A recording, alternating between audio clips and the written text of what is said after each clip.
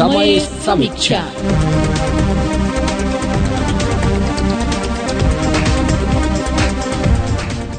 नमस्कार, म सुभाष खतिवडा यसबेला काठमाडौँमा रहेको नेपाल एफएमको स्टुडियोबाट बोलिरहेको छु। नेपाल एफएम नेटवर्कको यो कार्यक्रम समय समीक्षा काठमाडौँ र काठमाडौँ आसपासका जिल्लाहरूमा नेपाल एफएम 91.8 मा, नेपाल एफएम नेटवर्कमा सामेल देशका विभिन्न रेडियो स्टेशन मार्फत तपाईले यसबेला रहनुभएको ठाउँबाट पनि यो कार्यक्रम सुन्न सक्नुहुन्छ। त्यसैगरी हाम्रो अनलाइन प्रसारण www.nfm.com.np मा गएर संसारका विभिन्न ठाउँमा बसेर यो कार्यक्रम सुन्नु भएको छ। तपाई जहाँ हुनु भए पनि, जसरी यो कार्यक्रम सुन्नु भएको भए पनि कार्यक्रम समय समीक्षामा तपाईलाई हार्दिक स्वागत छ। त श्रोता, सूचना प्रविधिको विकास र विस्तारमा हाम्रो समाजले ठूलो सफलता पाउन सकेको छैन। राज्यका तर्फबाट दीर्घकालीन नीति र योजना बन्न नसक्दा पनि यसले ठोस प्रगति अथवा ठोस उपलब्धि भनौं अथवा आशातीत एउटा सफलता हात पार्न सकेको अवस्था छैन। सूचनाको पहुँच विस्तारमा इन्टरनेटले एक प्रकारको क्रान्ति त ल्याएको छ, तर यो क्रान्ति पनि सर्वत्र पुग्न सकेको छैन। आम समुदायको पहुँच इन्टरनेटमा अहिले पनि पुग्न सकेका छैन। इन्टरनेटको पहुँच विस्तारमा अथवा इन्टरनेटको पहुँच पुगेकाहरूमा एक खालको सूचनाको क्रान्ति आएको छ। कतिपय सन्दर्भमा नेपालमा यो इन्टरनेटको प्रयोग एवं यसलाई व्यवस्थापन गर्ने सन्दर्भमा समेत राज्यको दृष्टिकोण पर्याप्त हुन सकेका छैन अथवा कानूनहरू समेत पर्याप्त बन्न सकेका छैन। यसले गर्दाखेरि यस क्षेत्रमा लागेका अगुवाहरूले चाहिँ सरकारलाई दीर्घकालीन नीति बनाउने कुरादेखि लिएर कतिपय कानून प्रावधानहरू समेत बनाउने कुरा जोरदार रूपमा माग गरेका छन्। आज हामी नेपालमा इन्टरनेटको पहुँचको अवस्था, यसले अभिव्यक्ति स्वतन्त्रतामा भनौं अथवा व्यक्तिको चाहिँ सूचनाको पहुँचको क्षेत्रमा कस्तो खालको परिवर्तन ल्याएको छ र सूचनाको पहुँच विस्तारमा राज्यका तर्फबाट के कस्तो व्यवस्थाहरू गर्नुपर्ने अवस्था छ, यसमा केन्द्रित भएर हामी छलफल बहस गर्ने प्रयत्न गर्छौं। यतिखेर हाम्रो स्टुडियोमा कार्यक्रम समय समीक्षाको अतिथिको रूपमा इन्टरनेट सोसाइटी नेपालका अध्यक्ष बाबुराम अर्याल र इन्टरनेटको पहुँच यही क्षेत्रमा इन्टरनेट सोसाइटी नेपालकै सदस्य दीपक कोइराला हामीसँग स्टुडियोमा हुनुहुन्छ। हामी यसमा आज यही सन्दर्भमा केन्द्रित भएर कुराकानी छलफल बहस गर्ने प्रयत्न गरिरहेका छौं। तपाईहरु दुवैजनालाई कार्यक्रम समय समीक्षामा हार्दिक स्वागत छ।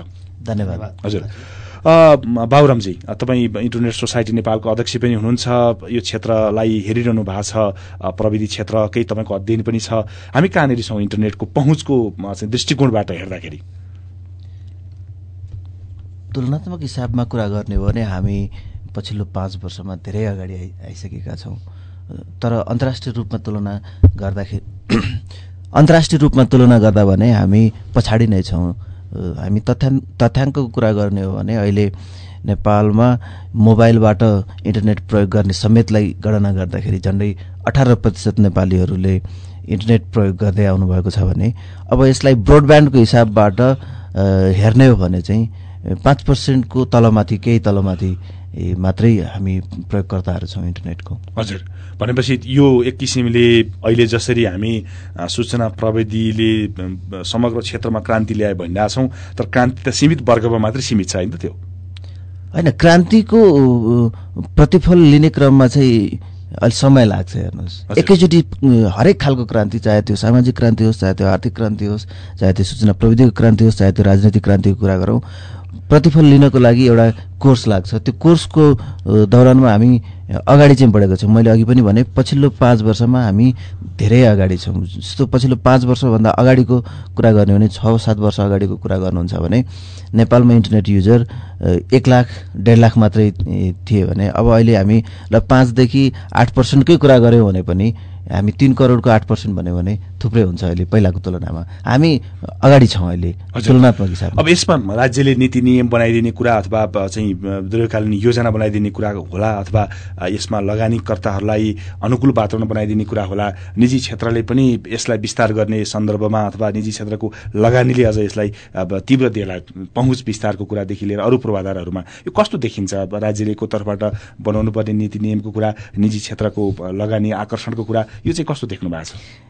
हेर्नुहोस्, यहाँ प्रष्ट रूपमा भन्नुपर्दा के छ भने सरकारले सूचना प्रविधिलाई प्राथमिकता दिएको चाहिँ बिल्कुल पाइँदैन। हेर्नुहोस्, सूचना प्रविधिलाई कसरी प्रवर्धन गर्ने, यसलाई चाहिँ नागरिकसम्म पहुँच पुर्याउनको लागि हामीले सरकारी स्तरमा के गर्नुपर्छ भन्ने कुरामा चाहिँ फोकस छैन।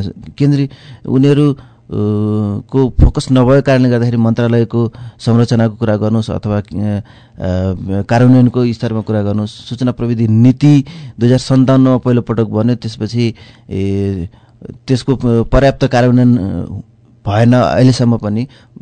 केही समय अगाडि मात्रै त्यसको संशोधन भएर आएको छ, नयाँ नीति आएको छ। तर पनि कार्यान्वयनको पक्षमा चाहिँ सरकारले जबसम्म राजनीतिक स्तरमा कुनै पनि कुराको प्रतिबद्धता आउँदैन, त्यसले त्यो प्रतिबद्धता नआइसकेको अवस्थामा त्यो अगाडि फस्टाउन सक्दैन। सूचना प्रविधिको अवस्था पनि त्यही भइराखेको छ।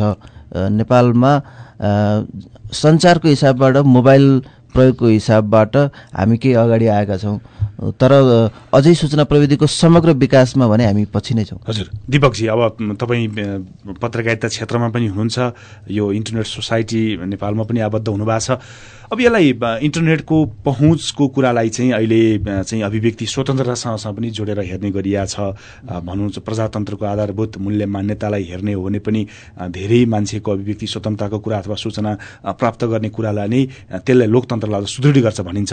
यो के देख्नु भएको छ तपाईँले? अहिलेको जो विस्तार भइरहेछ, पहुँच विस्तार भइरहेछ, त्यसलाई अभिव्यक्ति स्वतन्त्रतासँग जोडेर हेर्दाखेरि हामीले सुभाषजी पछिल्लो 5 वर्षको तुलना गरेर अहिले भर्खरै विश्लेषण गऱ्यौँ, बारामजीले पनि भन्नुभयो। तुलना गर्दाखेरि चाहिँ सन्तोष मान्ने ठाउँ धेरै छन्, यसले धेरै ठुलो परिवर्तन ल्याएछ भन्न हामी सक्छौँ।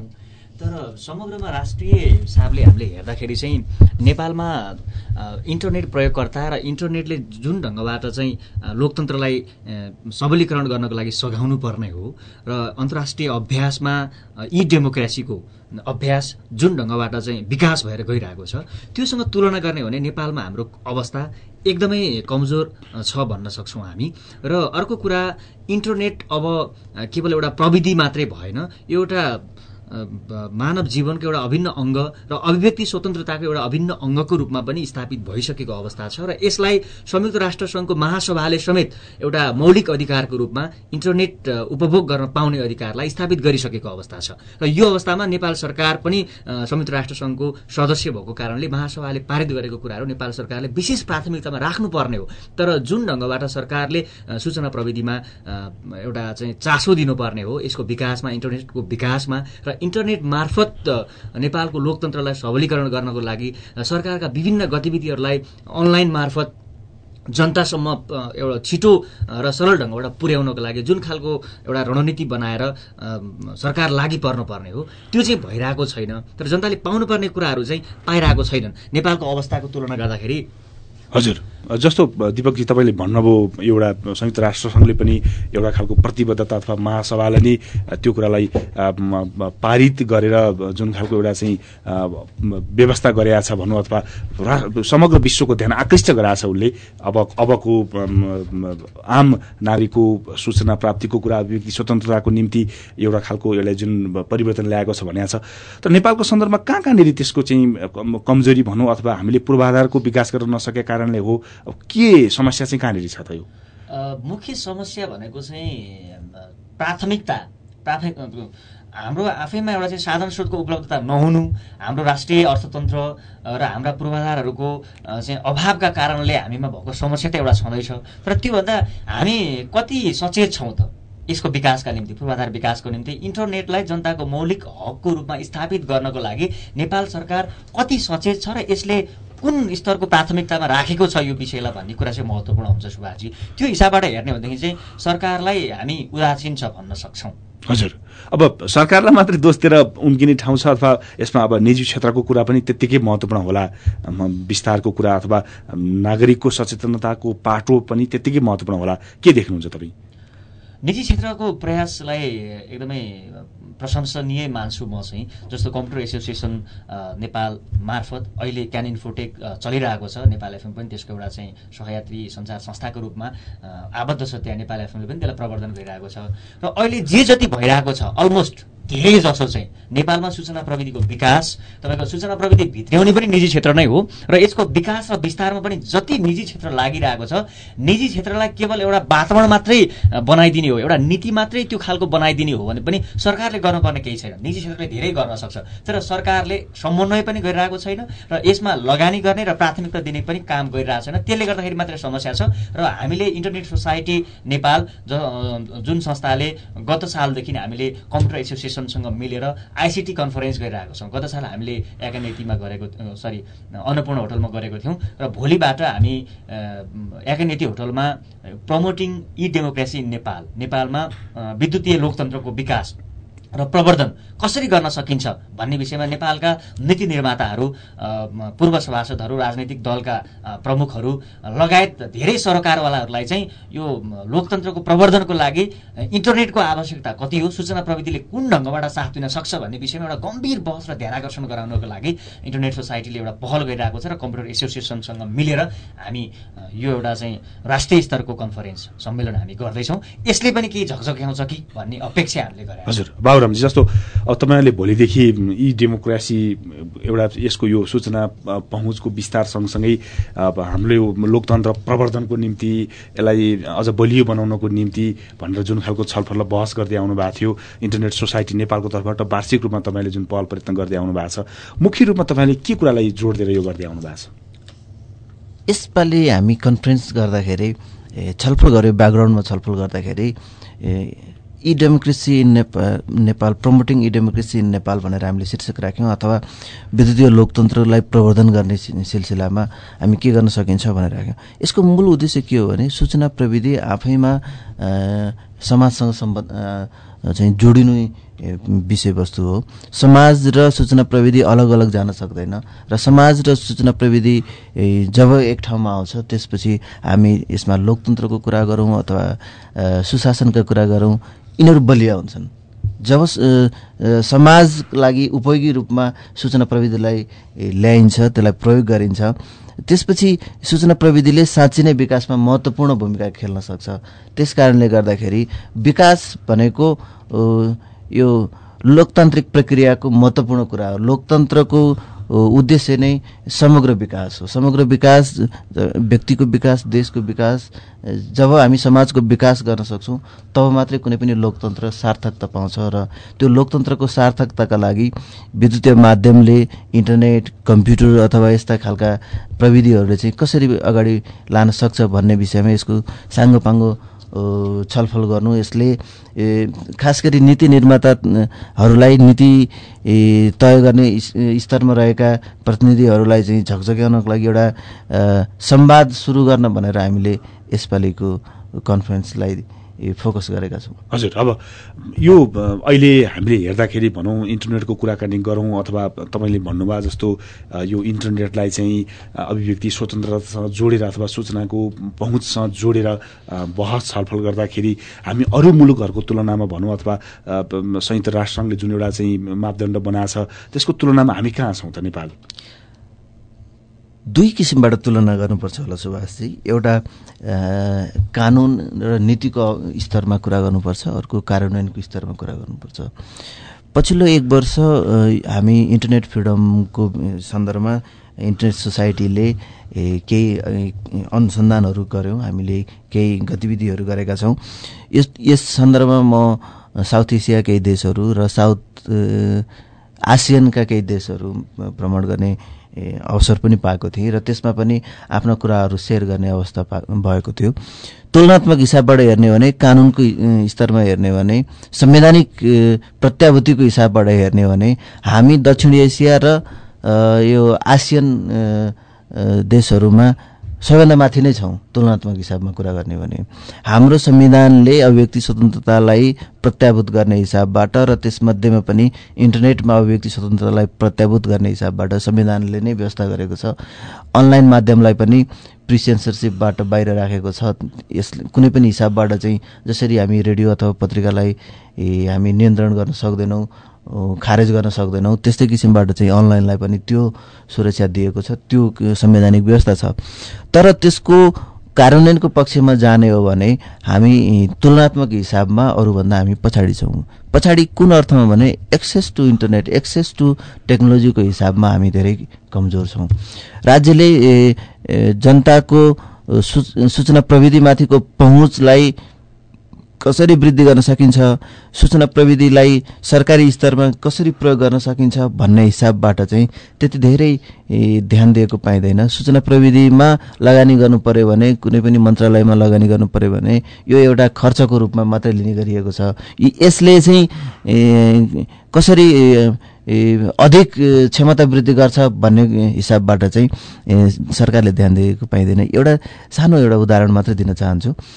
यो हामीसँग अहिले एउटा विद्युतीय कारोबार ऐन भन्ने छ। विद्युतीय कारोबार ऐन अन्तर्गत चाहिँ योसँग सम्बन्धित मुद्दाहरू हेर्नको लागि एउटा न्यायाधिकरणको व्यवस्था गरेको छ। यसलाई सूचना प्रविधि न्यायाधिकरण भन्ने गरिन्छ, कानुनले त्यसरी नामाकरण गरेको छ। हालसम्म 2061 मा पहिलोपटक यो अध्यादेशको रूपमा आएको थियो। त्यसपछि 62-63 को आन्दोलनपछि त्यो पुनर्स्थापित संसदले यसलाई कानुनको रूपमा, ऐनको रूपमा पारित गरेको छ। ऐनको उद्देश्य चाहिँ यो सूचना प्रविधि न्यायाधिकरण गठन गर्यो भने योसँग सम्बन्धित विवादहरूलाई सरल रूपमा फैसला गर्न सकिन्छ, सरल रूपमा समाधान गर्न सकिन्छ। यसमा विज्ञहरू रहनेछन् र विज्ञहरूले चाहिँ यसलाई जजमेन्ट दिनेछन् भन्ने हिसाबबाट छ भने आजको मितिसम्म पनि त्यो न्यायाधिकरण गठन हुन सकेको छैन। हेर्नुहोस्, त्यसको जुन ट्रान्जिसनल अथवा वैकल्पिक उपायको रूपमा काठमाडौँ जिल्ला अदालतलाई क्षेत्राधिकार दिएको छ र सरकारले अहिले के भन्ने गरेको पाइन्छ भने प्रत्यक्ष रूपमै त्यसको पनि म साक्षी पनि छु कि केही सन्दर्भहरूमा होइन, एउटा न्यायाधिकरण गठन गर्दाखेरि धेरै खर्च हुन्छ। त्यो धेरै खर्च भइसकेपछि हामीसँग त्यो खर्च धान्ने अवस्था पनि छैन भनेर भन्नुहुन्छ। तर त्यो न्यायाधिकरण गठन नगर्दाखेरि अन्तर्राष्ट्रिय स्तरबाट आउने सूचना प्रविधिमा लगानी गर्नेहरू होइन, यो सफ्टवेयरको क्षेत्रमा लगानी गर्नेहरू आकर्षित भइराख्नु भएको छैन। त्यसको आर्थिक दृष्टिकोणले हेर्ने हो भने पनि, तुलना गर्ने हो भने पनि त्यसले धेरै नोक्सान भइरहेको छ। त्यस कारणले गर्दाखेरि मैले अघि पनि भनेको कुरा चाहिँ के हो भने कानुनको हिसाबबाट, संवैधानिक प्रत्याभूतिको हिसाबबाट, इन्टरनेट र अभिव्यक्ति स्वतन्त्रताको हिसाबमा हामी अलि माथि नै भए पनि तल कार्यान्वयनको स्तरमा चाहिँ सरकार जुन स्तरमा आउनुपर्ने हो त्यो स्तरको प्राथमिकता चाहिँ यो विषयले नपाएको चाहिँ पक्का हो। श्रोता, तपाईं यति बेला कार्यक्रम समय समीक्षा सुनिनु भएको छ। कार्यक्रम समय समीक्षा काठमाडौँ र काठमाडौँ आसपासका जिल्लाहरूमा नेपाल FM 91.8 बाट र नेपाल FM नेटवर्कमा सामेल भएका देशका विभिन्न रेडियो स्टेशनबाट तपाईले यो कार्यक्रम सुनिनु भएको छ। हाम्रो अनलाइन प्रसारण www.nfm.com.np बाट पनि तपाई यो कार्यक्रम सुन्न सक्नुहुन्छ। आज हामी नेपालमा इन्टरनेटको पहुँच विस्तारको सन्दर्भमा भएका उन्नति प्रगतिका कुरा अथवा कतिपय कानूनी अथवा नीतिगत दीर्घकालीन नीति योजना हुन नसक्दाखेरि हामी पछाडि पर्नु परेको सन्दर्भ समेत जोडेर छलफल बहस गरेका छौं। हामीसँग यतिखेर स्टुडियोमा इन्टरनेट सोसाइटी नेपालका अध्यक्ष बाबुराम अर्याल र सदस्य दीपक कोइराला हुनुहुन्छ।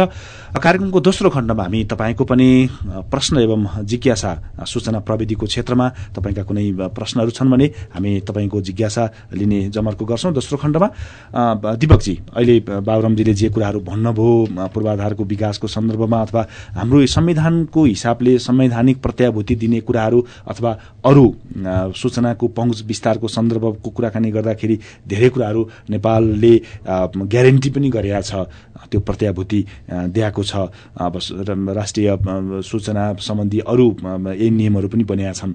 अब यो तलको आधारभूत तहसम्म विस्तार हुने कुरा अथवा मानिसहरूको बीचमा जुन खालको यो अभिव्यक्ति स्वतन्त्रताको मात्रै नभएर अरू आधारभूत सूचनाहरू पाउने कुरासम्मको अहिलेको यो अवस्थालाई हेर्दाखेरि ध्यान पुर्याउनु पर्ने, राज्यको तर्फबाट ध्यान पुर्याउने पाटो चाहिँ के हो जस्तो लाग्छ तपाईँलाई?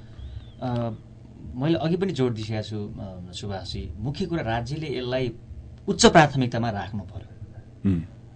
अभिव्यक्ति स्वतन्त्रताको एउटा हैन, उच्च प्राथमिकता राख्नु पर्यो भन्नुभयो। मूलत हजुर यसमा कस्तो हो? राज्यको हामीसँग राज्यको पहुँचको कुराकानी गर्दाखेरि आधारभूत तहमा गाउँ विकास समितिदेखि लिएर गएर माथि अब सरकारको निकायसम्म हुने भयो होइन, अरू शिक्षा स्वास्थ्य अरू क्षेत्रमा पनि यसको त्यति ठूलो प्रभाव यसले चाहिँ पार्न सकेका छैन। कतिपय जिल्ला सदरमुकाममा यसको पहुँच पुग्न सकेका छैन।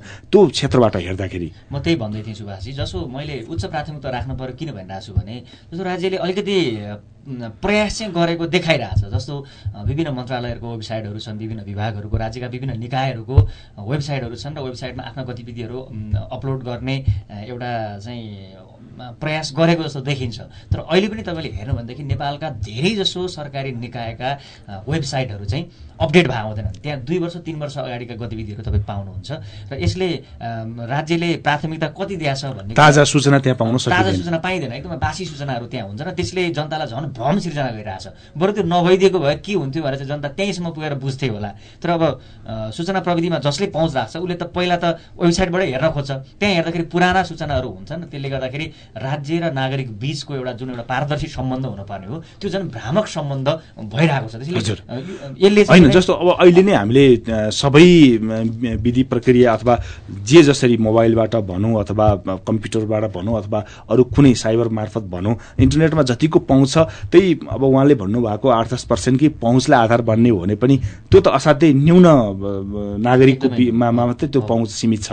त्यसले गर्दाखेरि व्यापक रूपमा विस्तार गर्ने सन्दर्भमा पनि त यत्तिकै बहस र छलफल हुनुपर्ने होला नि त। जस्तो जनताले आधारभूत आवश्यकताको रूपमा इन्टरनेटलाई लिने खालको अवस्था भयो भने राज्यले यसमा लगानी गर्दाखेरि राज्य घाटामा पर्दैन। अघि बाबुरामजीले भन्नुभयो जस्तो सूचना प्रविधि न्यायाधिकरण जुन एउटा चाहिँ विद्युतीय कारोबार ऐन अन्तर्गत गठन गर्नुपर्ने न्यायाधिकरण हो, त्यो न्यायाधिकरण नहुँदाखेरि राज्यलाई जुन एउटा चाहिँ वैदेशिक लगानी आकर्षण गर्ने एउटा वातावरण हो त्यो वातावरण नबनेको कारणले घाटा भइरहेछ भन्ने उदाहरण अघि तपाईँले सुन्नुभयो नि। त्यही गरेर जसरी अहिले मोबाइल फोन नेपालमा मोबाइल फोन भित्रेको त धेरै भएको त छैन, तर मोबाइलमा लगानी गर्ने कम्पनीहरू घाटामा पनि छैनन्। राज्यलाई सबभन्दा धेरै रेभेन्यू तिर्ने, धेरै राजस्व तिर्ने कम्पनी त राज्यले नै समन्वय नियन्त्रण गरेको नेपाल टेलिकमले तिरिरहेको छ। मोबाइल जसरी जनताले आधारभूत आवश्यकताको रूपमा प्रयोग गरेर राज्यलाई जुन खालको रेभेन्यू, जुन खालको एउटा राजस्व सङ्कलन गर्ने वातावरण बनाइरहेछन्, इन्टरनेट पनि त्यही हो। जनताले के भने यो राज्यको लागि चलाइदिने होइन, यो त जनताले आफ्नो लागि प्रयोग गर्ने हो। त्यसले जनताले आफ्नो लागि लगानी गरेर पनि यसमा पहुँच राख्न चाहन्छ। तर पूर्वाधारमा त जनताले लगानी गर्न सक्दैन, निजी क्षेत्रले पनि पूर्वाधारमा सबै एक्लैले गर्न सक्ने अवस्था त होइन। त्यसले राज्यले यसलाई प्राथमिकतामा राख्नु पर्यो र तल्लो निकायसम्म, किनकि अहिले नेपालको लोकतन्त्रसँग जोडेर हेर्ने हो भने नेपालको लोकतन्त्र अझै सबल नभइरहेको अवस्था हामी सबैको अगाडि सर्लङ्ग छ। त्यसले लोकतन्त्रमा सहभागिता सबभन्दा ठुलो कुरा हो। जनसहभागिता बढाउनको लागि प्रतिक्रिया जनताको प्रतिक्रिया, जनताको सुझाव लिनको लागि र जनताले प्रत्यक्ष रूपमा राज्यका हरेक नीति निर्माणमा आफ्नो चाहिँ सुझाव पठाउनको लागि पनि राज्यको तल्लो निकायसम्म यो सूचना प्रविधिको पहुँच, इन्टरनेटको पहुँच पुर्याउन जरुरी छ, जसको लागि राज्यले एउटा इन्फर्मेसन हाइवे अथवा सूचना राजमार्गको कन्सेप्ट ल्याएर गाउँ-गाउँसम्म, किनकि राज्यको तल्लो निकाय गाउँ वडा छ, गाउँ वडासम्म सूचनाको पहुँच पुर्याउन सक्ने गरी त्यो इन्टरनेटको चाहिँ सेवा विस्तार गर्न सकिने अवस्था सिर्जना भयो भने त्यसले राज्यको हरेक निकाय, हरेक काम कारबाहीलाई पारदर्शी पनि बनाउँदछ र जनतालाई सक्रिय रूपमा सहभागी हुने खालको वातावरण पनि सिर्जना गर्दछ र त्यसले राज्यलाई नोक्सानी हुँदैन। राज्यको रेभेन्यूमा अहिले जसरी मोबाइल सेवा प्रदायकहरूले र मोबाइल कम्पनीहरूले जुन खालको नाफा कमाइरहेछन् र राज्यलाई जुन खालको कर सङ्कलन भइरहेको छ, यही ढङ्गबाट जनताबाट उठ्ने रेभेन्यूले राज्यलाई बलियो बनाउँछ र घाटा हुँदैन। हजुर, अब हामीले जसरी दिपकजीले यो प्रजातन्त्रको सम्वर्धनको निम्ति भनौँ अथवा पारदर्शी समाज निर्माणमा यो जसरी सूचना क्षेत्रको एउटा इन्टरनेटकै पहुँच विस्तारले पनि यसलाई अझ व्यापक बनाउन सकिन्छ, बलियो बनाउन सकिन्छ भन्ने खालको कुराकानी गर्नुभयो। अब बाबुरामजी, यो तपाईँहरूले प्रमोटिङ ई डेमोक्रेसी भनेर एउटा बहस छलफल पनि गर्न लाग्नु भएको छ, त्यो समग्रमा दिपकजीले पनि भन्नुभयो। साँच्चै यहाँनिर लोकतन्त्रलाई बलियो बनाउने कुरा अथवा नागरिक आधारभूत तहको नागरिकसम्म सूचनाको पहुँच विस्तारको अभियानमा साँच्चै अब यो अरू कुराहरू पनि हाम्रो कानुनी व्यवस्थापनको कुरा होला अथवा हामी कहाँनिर चुनौतीमा पनि होलाौँ अथवा केही यसका चाहिँ अवसरका ढोकाहरू पनि होलान्, तपाईँहरूले विश्लेषण गर्दा के देख्नुहुन्छ? सुभाषजी, अघिल्लो प्रश्नबाटै म अलिकति लिङ्क गर्न चाहन्छु।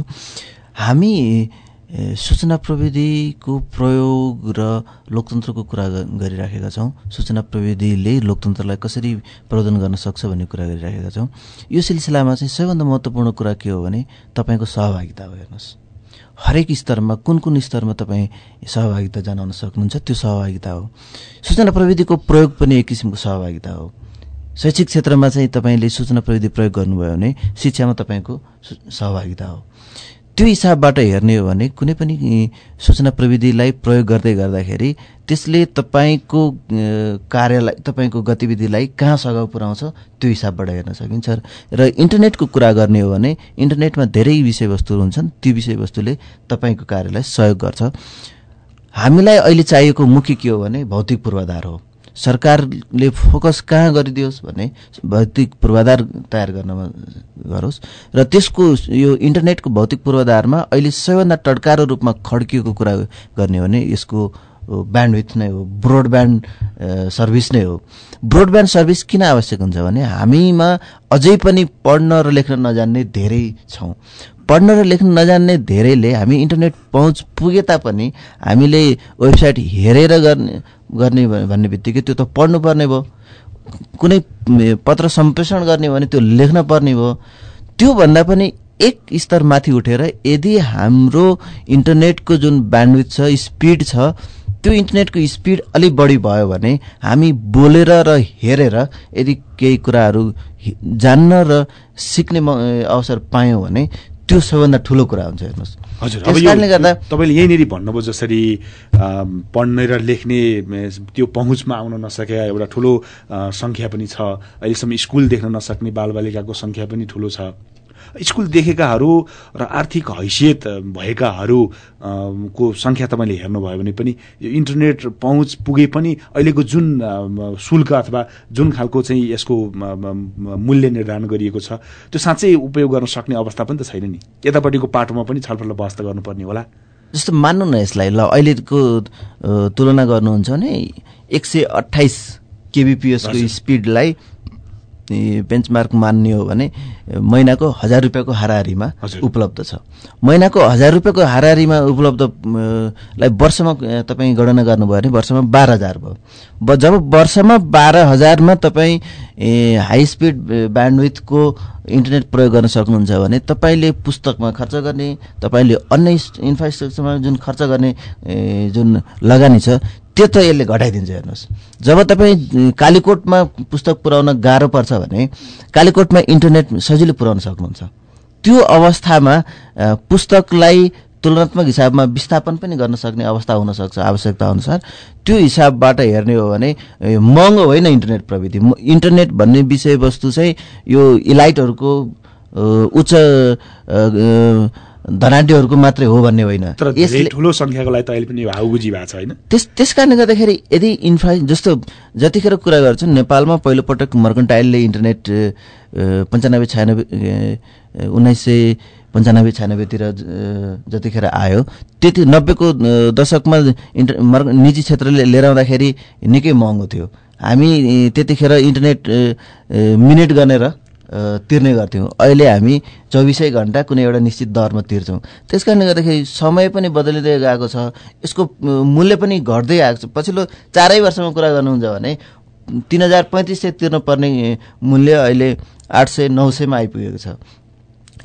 यसलाई विस्तार गर्ने क्रममा चाहिँ हामीले ध्यान दियौँ भने यो महँगो पनि नरहन सक्छ।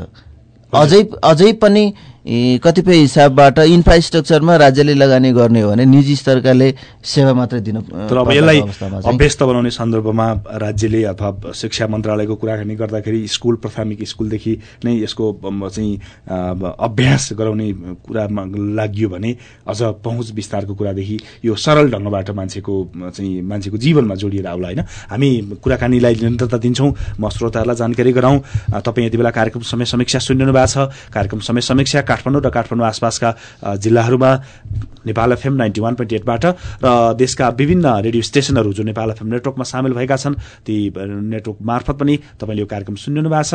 हाम्रो अनलाइन प्रसारण www.nfm.com.np मा गएर पनि तपाईँ यो संसारका जुनसुकै ठाउँमा बसेर सुन्न सक्नुहुन्छ। हामीसँग यतिखेर स्टुडियोमा इन्टरनेट सोसाइटी नेपालका अध्यक्ष बाबुराम अर्याल र सदस्य दीपक कोइराला हुनुहुन्छ। हामी आज सूचना प्रविधिमै केन्द्रित भएर छलफल बहस गरेका छौँ। यो छलफल बहसमा तपाईँको पनि कुनै रुचि छ, तपाईँको कुनै जिज्ञासा छ, प्रश्न छ भने हाम्रो स्टुडियोको टेलिफोन नम्बर 428-9121 467-1241 तपाईँको लागि खुला गरेका छौँ। हामी केही समयको छोटो विश्राम लिन्छौँ। त्यसपछि तपाईँ श्रोताहरूको पनि प्रश्न र जिज्ञासा सहित कार्यक्रममा पुनः उपस्थित हुन्छौँ। तपाईको आफ्नो घर, अपार्टमेन्ट, अफिस र हाउसिङलाई रङरोगन गरेर सुन्दर बनाउने सपना पूरा गर्नेछ अब गौरी शंकर पेन्ट्स इन्डस्ट्रिजका उत्पादनहरूले। यहाँ उत्पादित 20 केजीको फुलवासी डिस ट्याम्पर मात्र रु 1251 र बाहिरी वालको लागि एक्सटेरियर इमल्सन मात्र रु 5500 मा पाउन सक्नुहुनेछ। त्यसका लागि गौरीशंकर पेन्ट्स इन्डस्ट्रिजका नजिकैका डिलरहरूसँग सम्पर्क राख्नुहोस् र आफ्नो सुन्दर सपना सजाउनुहोस्। स्वयम्भू डेन्टल हस्पिटल प्राली विगत 12 वर्षदेखि स्तरीय सेवा सुविधा दिँदै आइरहेको स्वयम्भू डेन्टल हस्पिटलमा बच्चादेखि वृद्धसम्म दाँत सम्बन्धी सम्पूर्ण उपचार गरिन्छ। हाम्रा उपलब्ध सेवाहरू दाँत गिजाबाट रगत आउने सुनिने समस्याको समाधान, बाङ्गो टिङ्गो नमिलेको दाँतलाई मिलाउने, दाँत नभएको ठाउँमा आफ्नै जस्तो फिक्स दाँत राख्ने, पहिलो दाँतलाई ब्लिचिङ गरी सेतो बनाउने, साथै हामी कहाँ दाँतमा सुन हिरा पनि राखिन्छ। हजुर दाँतसँग सम्बन्धी सम्पूर्ण उपचारको लागि सम्झनुहोस् विश्वासिलो स्वयम्भू डेन्टल हस्पिटल प्रालीलाई। सम्पर्क स्वयम्भू डेन्टल हस्पिटल प्राली, स्वयम्भू बुद्ध पार्क चोक, पीएम औषधि पसलको ठीक एक तल्ला माथि। Phone number 4274 087 4274 087। साथै यहाँ लोड सेडिङको समयमा पनि सेवा प्रदान गरिन्छ। विगत 28 वर्षदेखि नेपाली र फ्रेन्चहरूको संयुक्त प्रयासमा सञ्चालित गोर्खा आयुर्वेद कम्पनीले नेपाली जडीबुटीहरूबाट औषधि निर्माण गर्नुका साथै विशेषज्ञ आयुर्वेद डाक्टरहरूबाट सोल्टीमोडमा निशुल्क क्लिनिक सञ्चालन गरिरहेको छ। यदि तपाईँ पनि विभिन्न रोगहरूबाट दिक्क हुनु भएको छ भने आजै गई स्वास्थ्य लाभ गर्नुहोस्। निशुल्क बिरामी जाँच्ने समय दिउँसो 4 बजेदेखि बेलुकी 6 बजेसम्म। सम्पर्क गोर्खा आयुर्वेद कम्पनी प्राली, सोल्टीमोड, काठमाडौँ। Phone number 428 68 73 428 68 75। तपाईँ हाम्रो आम्दानीको ठूलो हिस्सा औषधि उपचारमा खर्च भइरहेको हुन्छ। औषधि किन्दा होस गरिएन भने पैसा खेर जाने मात्र होइन, ज्यानै समेत जान सक्छ।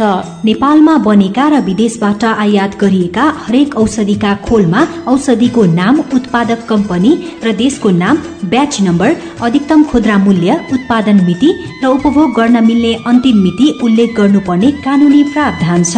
औषधि खरिद गर्दा यी कुराहरू राम्रोसँग उल्लेख गरिएको छ कि छैन भनेर जानकारी लिने गरौँ। मूल्यमा नठगिन र स्वास्थ्य जोखिमबाट जोगिन आजैबाट सचेत बनौँ। उपभोक्ता हितका लागि नेपाल एफएम नेटवर्कबाट प्रसारित।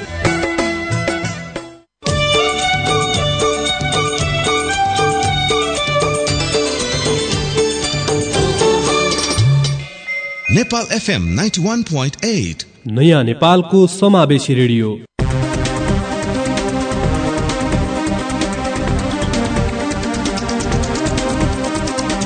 समय समीक्षा।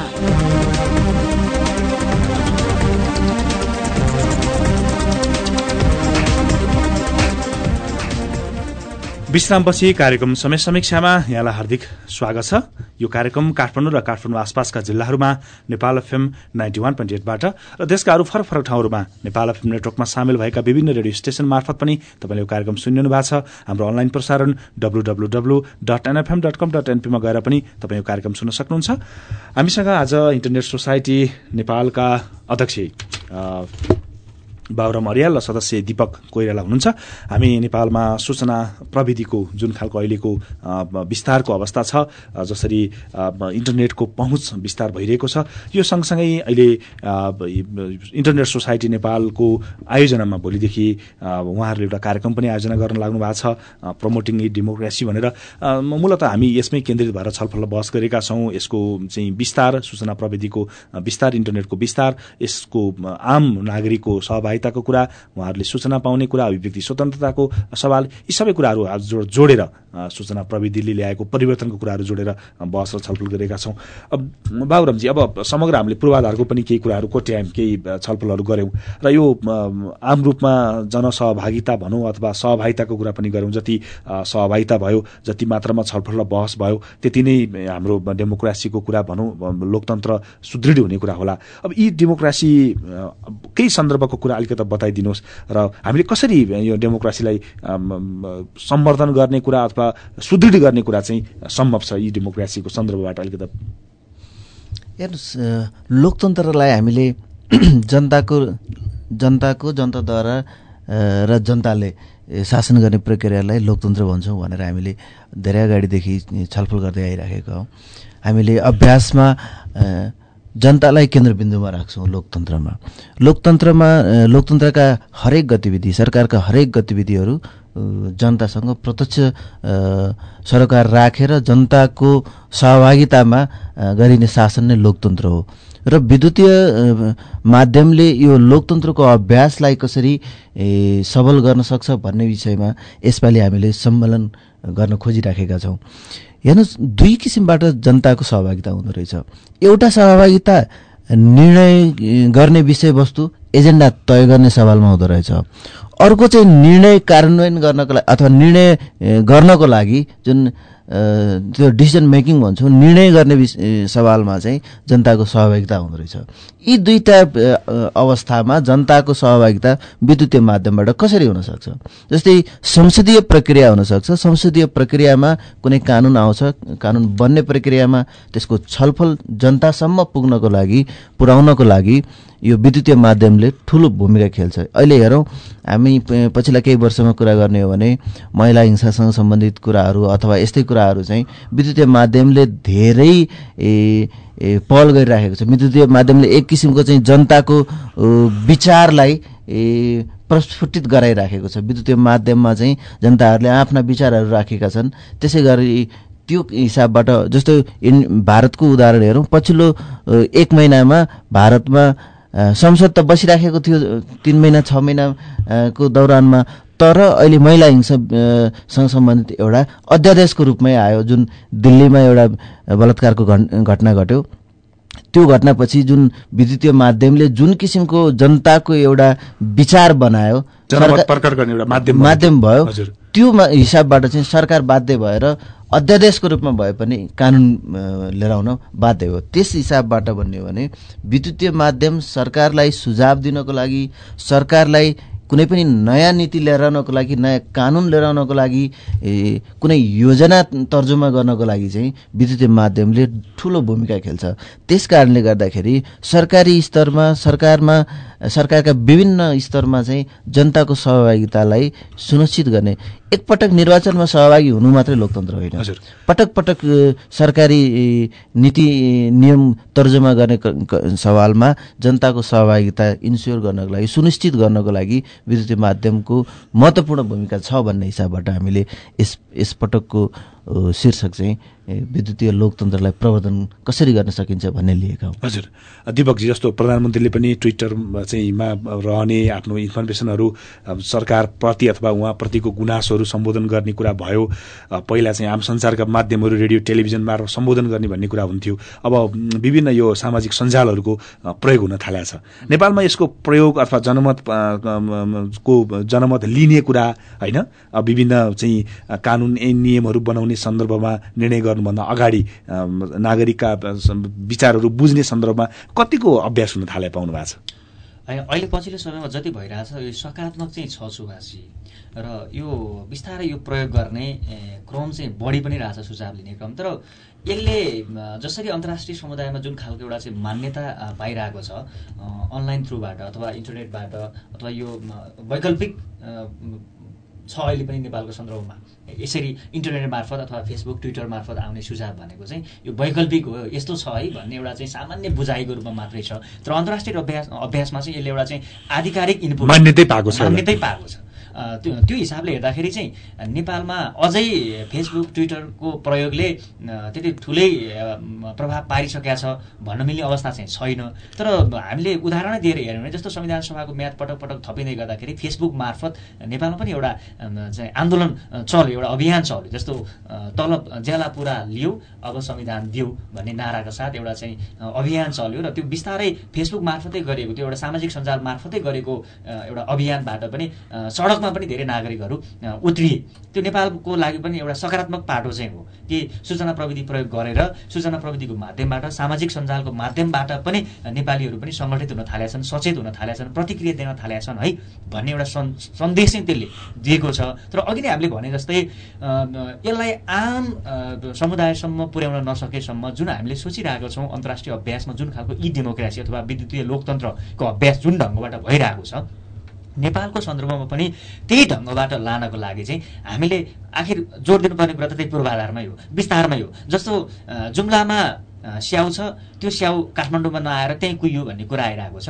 र जुम्लाको स्याउ काठमाडौँसम्म ल्याउनको लागि जुन खालको एउटा साधन, जुन खालको एउटा माध्यम हुनुपर्ने हो त्यो नभएर कुहिया हो। र काठमाडौँमा लोकतन्त्रको रुख छ र यो लोकतन्त्रको रुखमा फलेको फललाई जुम्लासम्म पुर्याउनको लागि, कर्णालीसम्म पुर्याउनको लागि सबैभन्दा महत्त्वपूर्ण र राम्रो राजमार्ग भनेको सूचना प्रविधि नै हो। त्यसैले सूचना प्रविधिमा लगानी सरकारले यदि गर्छ भने काठमाडौँको सन्देश तत्कालै जुम्लाका एउटा घर घरमा, कर्णालीका एउटा घर घरमा पुर्याउन सकिने आधारहरू चाहिँ सिर्जना हुन्छ। त्यसैले यो एउटा राजमार्ग हो र यसलाई राजमार्गको रूपमा स्थापित हुने खालको जुन वातावरण नबनेसम्म यो आइसिटी थ्रु अथवा यो इन्टरनेटको माध्यमबाट चाहिँ आउने सुझावले आधिकारिकता पाउने र यसैको कारणले प्रभाव भयो भन्ने अवस्था नेपालमा चाहिँ छैन।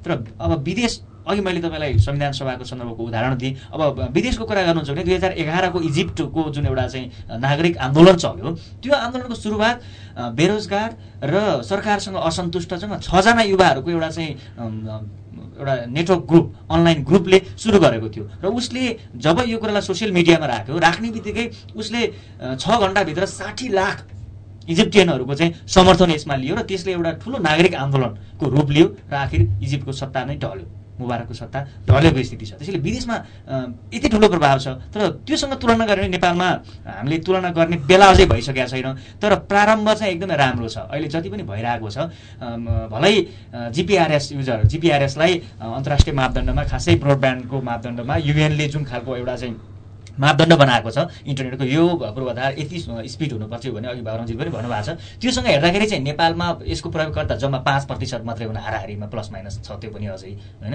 तर जति नेपालीले जिपिआरएसकै माध्यमबाट भए पनि इन्टरनेट प्रयोग गरिरहेको छन् र उनीहरूले जुन खालको प्रतिक्रिया दिइरहेको छन्, त्यो प्रतिक्रियालाई हेर्ने भने चाहिँ नेपालमा पनि यदि अवसर पाए भने, यदि त्यो खालको पहुँच भयो भने जनताको सहभागिता चाहिँ बढ्दो मात्रामा छ र जनताले यसमा एकदमै सक्रिय हिसाबले सहभागिता देखाउँछन् भन्ने सङ्केत चाहिँ नेपाली परिवेशमा पनि देखिएको छ। हजुर, अब यो हामी एउटा उद्देश्यले भनौँ, यसमा सबै सकारात्मक उद्देश्यले मात्रै सहभागी भइरहेका हुँदैनन्। कतिपय सन्दर्भमा यसमा यसलाई दुरुपयोग गर्ने, अपराधलाई चाहिँ अगाडि बढाउनको निम्ति पनि हतियार बनाउनेहरू पनि हुन्छन्। हामी साइबर अपराधको कुरा पनि त्यत्तिकै छलफल बहसमा आउने गरेका छ। यो यसको सुरक्षाको दृष्टिकोणबाट चाहिँ कतिको सोचिया छ बाबुरामजी? हेर्नुहोस्, सबैभन्दा लोकतन्त्र सरकार हामी जुन छलफल गरिराखेका छौँ यसमा चाहिँ नागरिक केन्द्रबिन्दु हुन्छन् होइन। नागरिक केन्द्रबिन्दु हुन्छ र नागरिकलाई दिने सेवा केन्द्रबिन्दुमा हुन्छ। नागरिकलाई सेवा दिनको लागि नागरिकको अवस्था थाहा पाउनु जरुरी हुन्छ। त्यो भनेको के हो भने नागरिकको बारेको सूचना सरकारसँग हुनुपर्छ। नागरिकको तथ्याङ्क सरकारसँग भएन भने नागरिकलाई कुन स्तरमा चाहिँ सेवा दिन जरुरी भएको हो सरकारले थाहा पाउन सक्दैन। मैले कहाँ जोड्न खोजेको भने सुरक्षा भन्ने कुरो पहिला सुरुमा नागरिकहरूको तथ्याङ्कको एउटा ठुलो स्रोत सरकारले बनाउँछ र त्यो तथ्याङ्कको आधारमा चाहिँ आफूले सेवा दिन्छ। अब त्यो तथ्याङ्क सुरक्षा महत्त्वपूर्ण भएर आउँछ। त्यो तथ्याङ्कको सुरक्षा, नागरिकको जानकारी, नागरिकको बारेमा मैले कति पैसा तिर्छु सरकारलाई, मेरो गतिविधि के छ भन्ने कुरा अरू कसैले सरकारबाट लिएर गयो भने अरूले दुरुपयोग हुन सक्छ। पछिल्लो अवस्थामा हेर्ने हो भने नेपालमा विदेशी लगानी सूचना प्रविधिमा आउन नसक्नको सबैभन्दा महत्त्वपूर्ण कारण नै सूचना प्रविधिसँग सम्बन्धित विषयवस्तुको सुरक्षाको अवस्था हो। हेर्नुहोस्, तथ्याङ्क सुरक्षा, डाटा प्रोटेक्सन भन्छौँ हामी अङ्ग्रेजीमा। तथ्याङ्कको सुरक्षा सबैभन्दा पेचिलो विषयवस्तु हो। नेपालमा सरकारी स्तरमा रहेको नागरिकको तथ्याङ्क अथवा व्यवसायीहरूको तथ्याङ्क कहिले कहाँ पुग्छ ठेगान छैन। कसले नियन्त्रण गर्ने हो, कसले सम्पादन गर्ने हो, कसले चलाउने हो, कसले प्रयोग गर्ने हो, त्यसको पनि ठेगान छैन। हेर्नुहोस्, त्यो सँगसँगै अर्को सूचना प्रविधिको आफैमा जुन किसिमको मापदण्ड प्रयोग भएर हुनुपर्ने हो त्यो मापदण्डका प्रविधिहरू प्रयोग नभएका कारणले गर्दाखेरि हामीले सूचना प्रविधिका च्यानलहरूलाई, सूचना प्रविधिका विषयवस्तुहरूलाई चाहिँ, टुल्सहरूलाई चाहिँ सुरक्षित रूपमा प्रयोग गर्नको लागि सायद हुनसक्छ लगानीका कारणले पनि हुनसक्छ हामी पर्याप्त सुरक्षा गर्न सकिरहेको अवस्था छैन। यसमा चाहिँ सुरक्षा कसरी गर्न सकिन्छ भन्ने कुरामा ध्यान पनि पुर्याउन सकिरहेको छैन। सबैभन्दा गम्भीर कुरा हो। अब अपराधको कुरा थोरै लिङ्क गर्नुभयो। अपराध त प्रयोग सँगसँगै अपराध बढ्छ हेर्नुहोस्, चाहे त्यो चक्कुको होस् चाहे त्यो बन्दुक, त्यसको सदुपयोग दुरुपयोग दुईटै दुरुपयोग हुन्छ। दुरुपयोगको सन्दर्भमा कुरा गर्ने भने जति धेरै प्रयोग हुन्छ दुरुपयोगको रेसियो पनि त्यसरी बढ्दै जाने हो। पहिला 5 लाख इन्टरनेट प्रयोगकर्ता थिए र त्यसमा 1000 थिए भने अब 10 लाख भयो भने 2000 हुनु स्वाभाविक हो, किनभने त्यो आनुपातिक हिसाबबाट पनि त्यो बढ्छ। सँगसँगै अर्को कुरा के हो भने जब मान्छे अभ्यस्त हुन्छ त्यसपछि अभ्यस्त नहुँदाखेरि थाहा पाउँदाखेरिको मात्रै भन्दा अभ्यस्त हुँदाखेरि चाहिँ उसले त्यसलाई दुरुपयोग गर्ने खतरा बढेर जान्छ। सामाजिक सञ्जालमा पनि सदुपयोग र दुरुपयोग दुवै पनि भइराखेका छन्। सामाजिक सञ्जाल सदुपयोग यो अर्थमा विकासको प्रक्रियामा जनताको सहभागितामा सामाजिक सञ्जाल प्रयोग हुँदै आएको छ, त्यसले सकारात्मक छ भने सामाजिक सञ्जाललाई दुरुपयोग गरेर व्यक्तिको मानहानि गर्ने, गाली बेइज्जती गर्ने जस्ता खालका कुराहरू पनि आइराखेका छन्। यो पेचिलो विषय चाहिँ बनेको पनि छ। हजुर, अब दिपकजी यो जसरी उहाँले सुरक्षाको विषयवस्तु उठान गर्नुभयो, जुन खालका चुनौतीहरू पनि छन् हैन, अब यो चुनौती आयो भनेर अगाडि नबढ्ने भन्ने कुरा त भएन। कतिपय कुराहरू सँगसँगै द्रुत गतिमा पनि विस्तार भइरहेछ। भलै हाम्रो गुणस्तरीयताको सन्दर्भमा चुनौतीहरू छन्, चाहे त्यो मोबाइलको कुराकानी गरौँ चाहे इन्टरनेटको चाहिँ सुविधाको कुराकानी गरौँ। अब बाबुरामजीले भन्नुभयो सुरक्षाको कुरा पनि त्यतिकै। हामीसँग यो सुरक्षालाई सम्बोधन गर्ने कानुनको कुराकानी गर्दाखेरि अथवा त्यही किसिमको राज्य संयन्त्रसँग सूचना प्रविधिसँग दक्ष एउटा भनौँ एउटा अभ्यस्त जनशक्तिको हिसाबले हेर्दाखेरि हामी कस्तो देख्छौँ अहिले नेपालको कन्टेक्स्टमा हेर्दाखेरि? जनशक्ति जति हुनुपर्ने हो त्यति चाहिँ छैन सुभाषजी, तर छँदै छैन भन्ने होइन। यदि राज्यले चाह्यो भने नेपालभित्रैबाट पनि यो क्षेत्रलाई सुरक्षित गर्ने, विस्तारित गर्ने जनशक्ति पर्याप्त रूपमा लिन सक्छ। तर राज्यको निकायमै भएका जति पनि यो सूचना प्रविधिसँग सम्बन्धित अब कर्मचारी राज्यको विभिन्न संयन्त्रमा हुनुहुन्छ, विभिन्न निकायमा हुनुहुन्छ, उहाँहरूलाई नै पनि सही ढङ्गबाट राज्यले सदुपयोग गर्न सकिरहेको अवस्था छैन। जस्तो हामीले इन्टरनेट सोसाइटीका हरेक क्रियाकलापहरूमा इन्टरनेटको पहुँच विस्तार गर्ने, इन्टरनेटको सेक्युरिटी अथवा सुरक्षा, साइबर सुरक्षाका कुराहरूदेखि धेरै कुराहरूमा हामीले लगभग महिनामा कम्तीमा एउटा जस्तो चाहिँ हामीले बहस त्यस्ता खालका कार्यक्रमहरू हामीले गरिरहेका छौँ इन्टरनेट सोसाइटी मार्फत। र हामीले यसमा चाहिँ राज्यलाई सिधै भन्दा किन राज्यले अझै पनि यो कुरालाई प्रवेश गराइसकेको अवस्था छैन। हामीले भनेको कुरा चाहिँ यो राज्यको प्राथमिकतामा पर्नुपर्ने कुरा हो, राज्यले यसलाई विशेष ध्यान दिनुपर्ने विषय हो भनेर राज्यले सोचिसकेको अवस्था छैन। अहिले जुन हामीले 2-4 वर्षको पछिल्लो अभ्यासलाई हेर्दा राज्यसँग जुन खालको हामीले चाहिँ सम्बन्ध बढाउन खोजिरहेका छौँ एउटा नागरिक संस्थाको हिसाबले, राज्यले त्यो ढङ्गबाट हाम्रो कुरा सुनिसकेको अवस्था चाहिँ छैन। तर राज्यको जुन सूचना प्रविधि हेर्ने विभिन्न निकायहरू छ, ती निकायहरूमा भएका कर्मचारीहरूसँग राज्यका एउटा चाहिँ हेल्पिङ ह्यान्ड्स हुन् अथवा सहयोगी हातहरू हुन् नि उहाँहरू भनेको त, र उहाँहरूसँगको अभ्यासलाई हेर्दाखेरि चाहिँ उहाँहरू पनि धेरै कुरामा अनभिज्ञता, किनकि अब राज्यले त्यो खालको इन्भाइरोमेन्ट बनाएको छैन। अब हामीसँग उहाँहरूले आशा गरिनु भएको अवस्था छ, तर हामीले उहाँको आवश्यकता अनुसार सम्बोधन गर्न सक्ने खालको चाहिँ एउटा क्षमता हामीसँग पनि भइसकेको अवस्था चाहिँ होइन। तर राज्यसँग छँदै छैन भन्ने होइन, राज्यसँग छ, भएकैलाई पनि प्रयोग गरिरहेको छैन। तर जुन मात्रामा हामीले एउटा चाहिँ एउटा आम समुदायसम्म पुर्याउने कुरा, एउटा चाहिँ जनताको लेभलसम्म अथवा वडा स्तरसम्म समुदायसम्म सूचना प्रविधिको विस्तारलाई पुर्याउने कुरा हामीले गरिरहेका छौँ। र सूचना प्रविधि मार्फत विद्युतीय लोकतन्त्र अथवा लोकतन्त्रलाई विद्युतीय माध्यम यो सूचना प्रविधिले एउटा साधनको रूपमा सघाएर लोकतन्त्रलाई बलियो बनाउने कुरा नै विद्युतीय लोकतन्त्र हो, ई डेमोक्रेसी हो। र यो अन्तर्राष्ट्रिय समुदायले गरेको अभ्यास पनि यही हो। तर योसँग जोडेर हेर्दाखेरि चाहिँ त्यो आम समुदायसम्म पुर्याउने कुरामा चाहिँ राज्यसँग अझै राज्यले यो सूचना प्रविधि शिक्षामा लगानी गर्नुपर्ने कुरा, पूर्वाधारमा लगानी गर्नुपर्ने कुरा छ। तर अहिले भइरहेकै जनशक्तिलाई पनि राज्यले त सही सदुपयोग गरिरहेको छैन। यसलाई चाहिँ सदुपयोग गर्नुपर्छ राज्यले, पहिला यसलाई लिनु पर्यो, त्यसपछि थप विस्तारमा जानु पर्यो भन्ने कुरा। हजुर, अब हामीले यो भनौँ इन्टरनेटको पहुँचको कुराकानी गर्दाखेरि अथवा हामीले जसरी ई डेमोक्रेसी भनिरहेका छौँ, लोकतन्त्रको आधारभूत कुरा भने चाहिँ सहभागितालाई सुनिश्चित गर्ने कुरा पनि हो होइन। अब अहिले हामीले यो कसरी चाहिँ बढीभन्दा बढी नागरिकलाई यसमा सहभागिताको सुनिश्चितता चाहिँ दिन सक्छौँ भन्ने सन्दर्भबाट तपाईँले कतिको अध्ययन गर्नुभएको छ, अथवा हामीसँग यो सहभागिता सुनिश्चित गर्ने केही मापदण्डहरू, केही निर्देशिकाहरू, केही कानुन ऐनहरू बन्न सकेका छन् कि छैनन्? बाबुरामजी, सहभागिताको कुरा गर्नुहुन्छ भने जस्तो अहिले हामी निर्वाचन भनिराखेका छौँ, आसन्न निर्वाचन चाहिँ विद्युतीय माध्यममा पनि जाने, इलेक्ट्रोनिक भोटिङमा पनि जाने।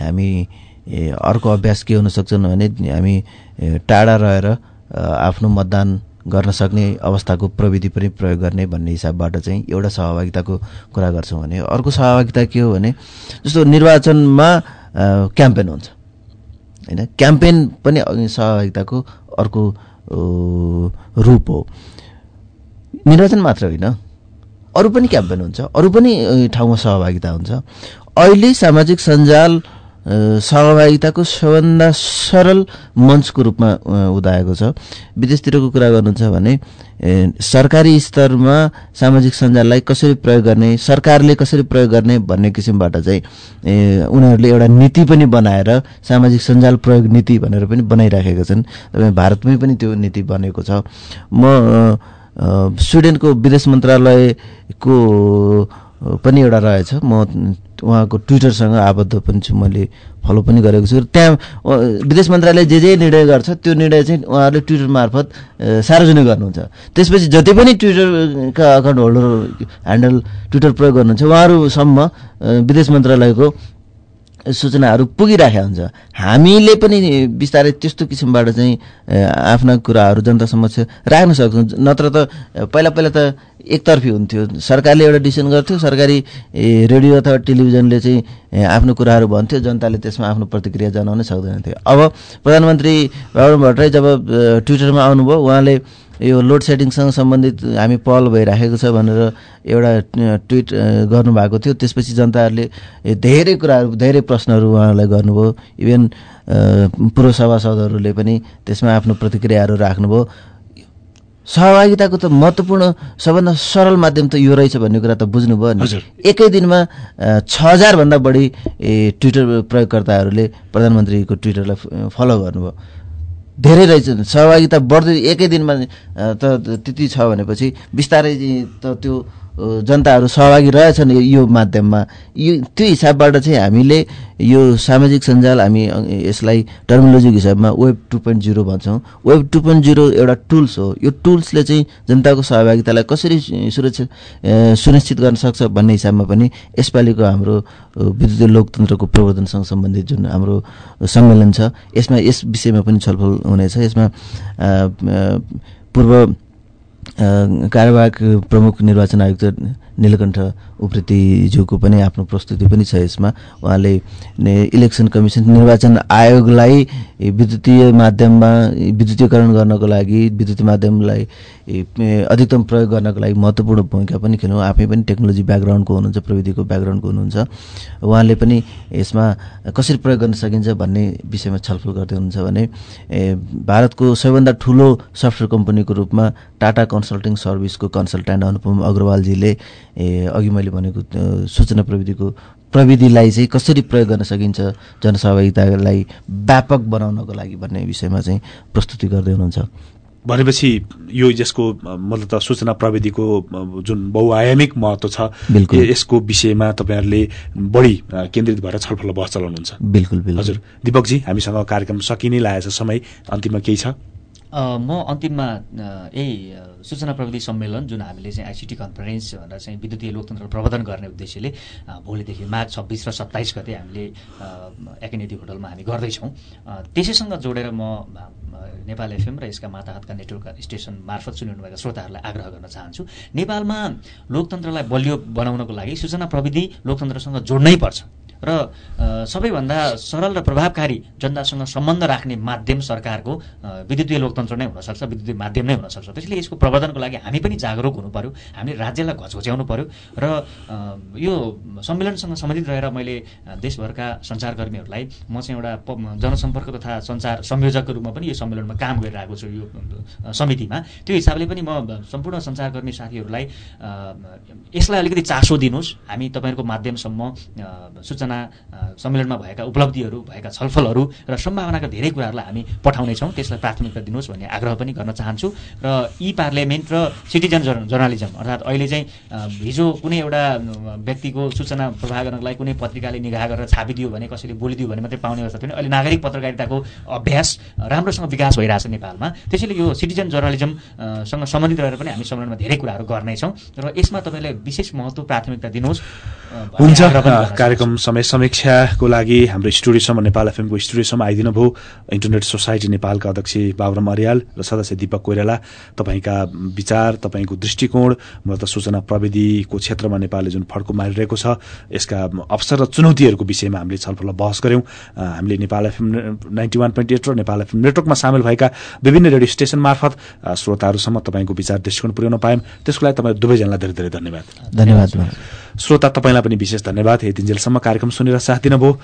प्रविधितर्फ सहयोग पुर्याउने महेन्द्र मल्ललाई पनि धन्यवाद दिँदै कार्यक्रम समय समीक्षाबाट म सुभाष खतिवडा पनि बिदा हुन्छु। नमस्कार।